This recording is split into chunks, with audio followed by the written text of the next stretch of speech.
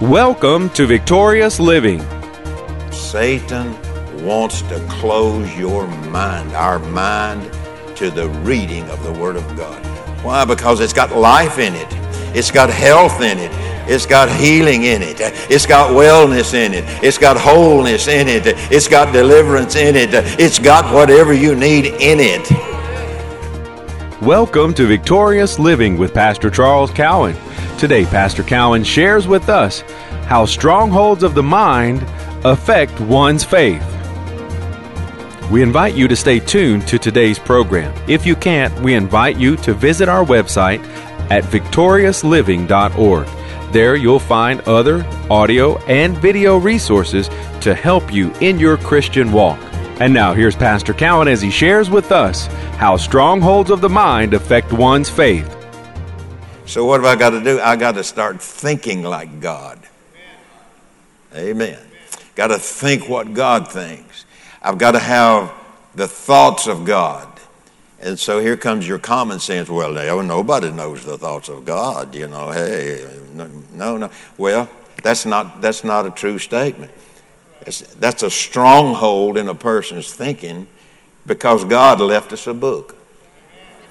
And it's not just a book, but it's a book of instruction. It's a book of direction. It's a book of life.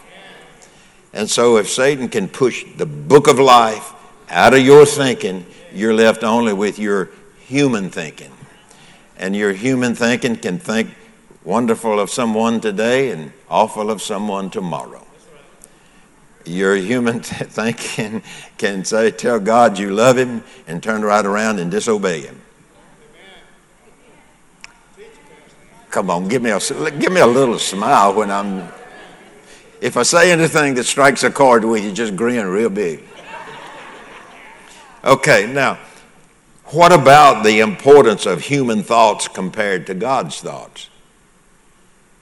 What about that? Let's go over into the book of Isaiah, the 55th chapter, and the 7th through the 9th verse, and let's read it. I'll read that in your hearing, or you've got it there.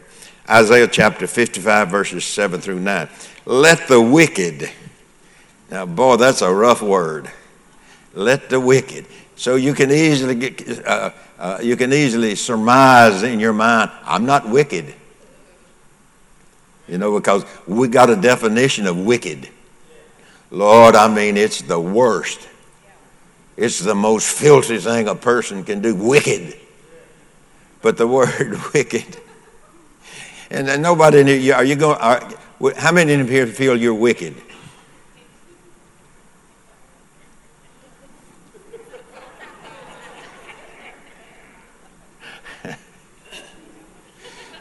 Well, I'm going to tell you I'm going to help you understand if you are or if you're not. This word wicked that's used in this context of Isaiah's writings, wicked means continuous sinful conduct. God calls that wicked. Continuous sinful conduct. Do you know in your own life where you sin the most? You don't rob banks, do you? You don't get road rage, but you've been tempted. You don't do this, you don't do that. Wicked. But we use our words. We use our mouth. And we sin more with our words than we do any other way. Now listen to what it says. This is one of these quiet times because you're going to get a big bang sometime later today. So, amen. It's not going to be the big bang that created the heavens and the earth. But just be sure if you got a cherry bomb in your hand, get rid of it. Amen. Let the wicked, let those who continuous sinful conduct. A lot of time we do that with our mouth. We do that with our words. And then our words express thoughts and opinions about other people, and you don't care if it's true or not true.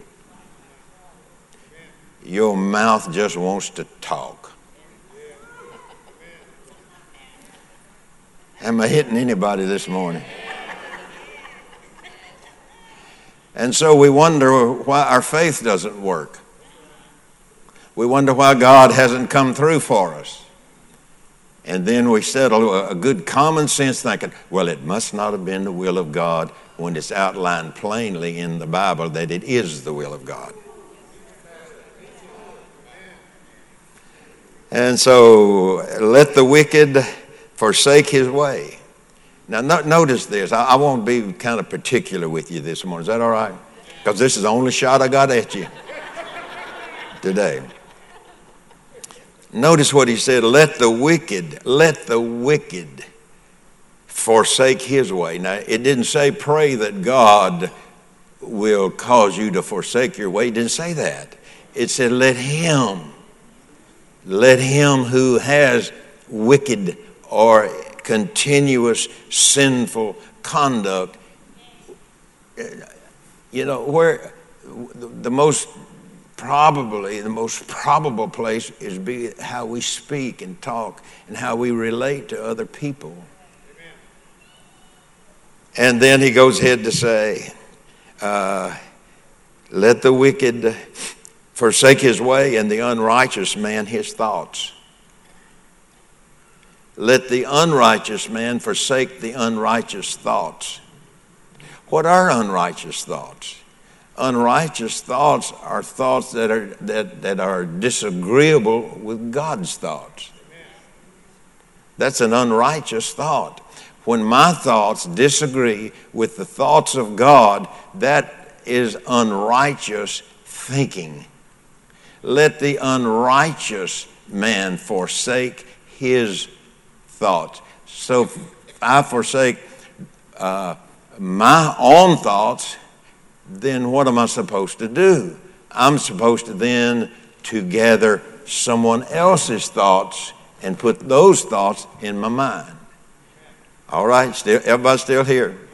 Well, just hang on. And so, and let him forsake. Well, let me go back to the front. Let the wicked, continuous sinful conduct forsake his way, and the unrighteous man his thoughts, and let him return unto the Lord. It seems to me like a separation in thought processes has happened. Let him return to the Lord. Let him return what? The subject is thoughts. Let him return to God's thoughts. Okay? Return unto the Lord, and he will have mercy upon him, and to our God, for he will abundantly pardon. See, you can't make God quit loving you.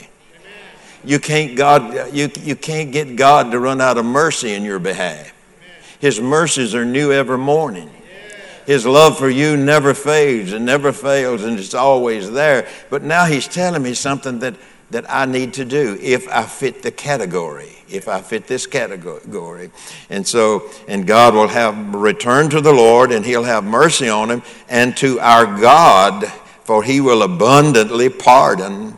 Now look in verse 8. You probably have read this a lot of times, I'm sure. Most of you have, maybe all of you. Verse 8, for my thoughts are not your thoughts. Isaiah says his thoughts are not God's thoughts. So obviously God's trying to get a message to us. For my thoughts are not your thoughts, neither are your ways my ways. Well, you get this ensconced in a stronghold, and your way is the way you're going to do it, and you don't care what somebody else thinks about your way, and really subconsciously we don't care what God thinks about our way. When that stronghold gets into a person's mind, the only one that they are wanting to satisfy is themselves. And so neither are my ways your ways, saith the Lord, for as the heavens are higher than the earth. Now watch this. So are my ways higher than your ways, and my thoughts than your thoughts. That's God talking. So here's the question. What if you have a fearful thought? Anybody ever had a fearful thought? Sure you have, at some point. Perhaps you might have had this thought. What if I get a disease? all the while knowing what God says about it.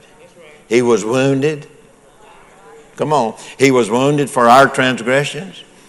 He was bruised for our iniquities. The chastisement of my peace was upon him. And with his beating, with his stripes, with his beating that he endured, with his stripes, ye were.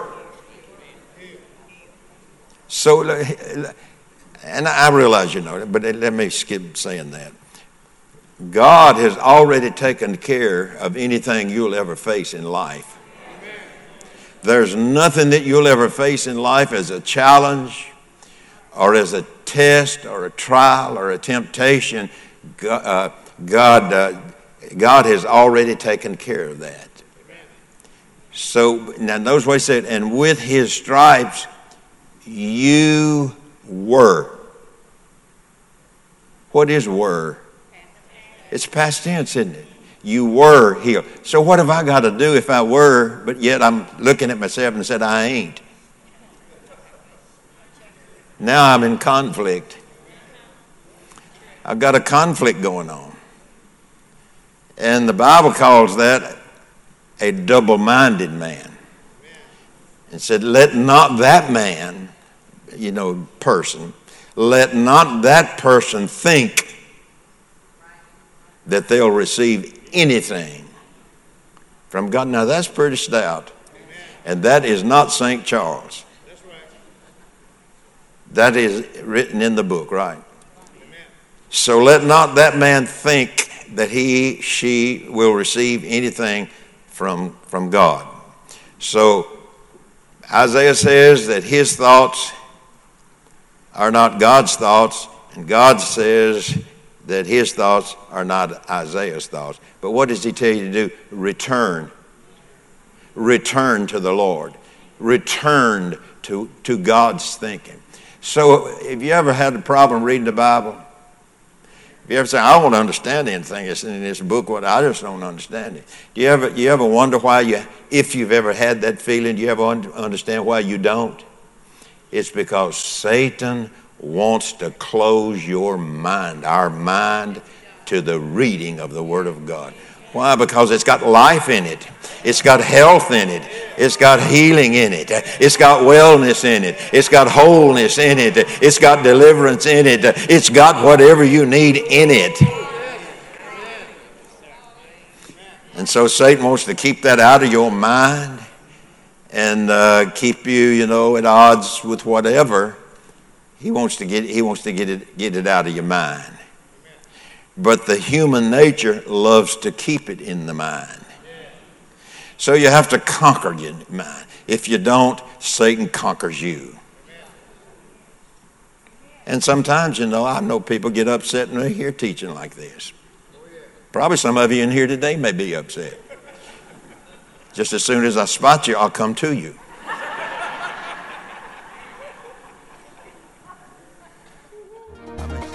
It's our hope that today's message, How Strongholds of the Mind Affect One's Faith, has ministered to you.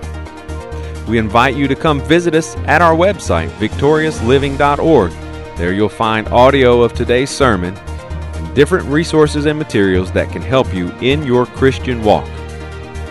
If you would like to request a free CD copy of today's message, you can do that by calling 1-800-842-7896. Again, that number, 1-800-842-7896. If you would like to receive a free CD copy of today's message, request offer number 8. Today's special offer number is number 8. From Pastor Cowan and the congregation of Faith is the Victory Church, we'll be looking for you next time on Victorious Living.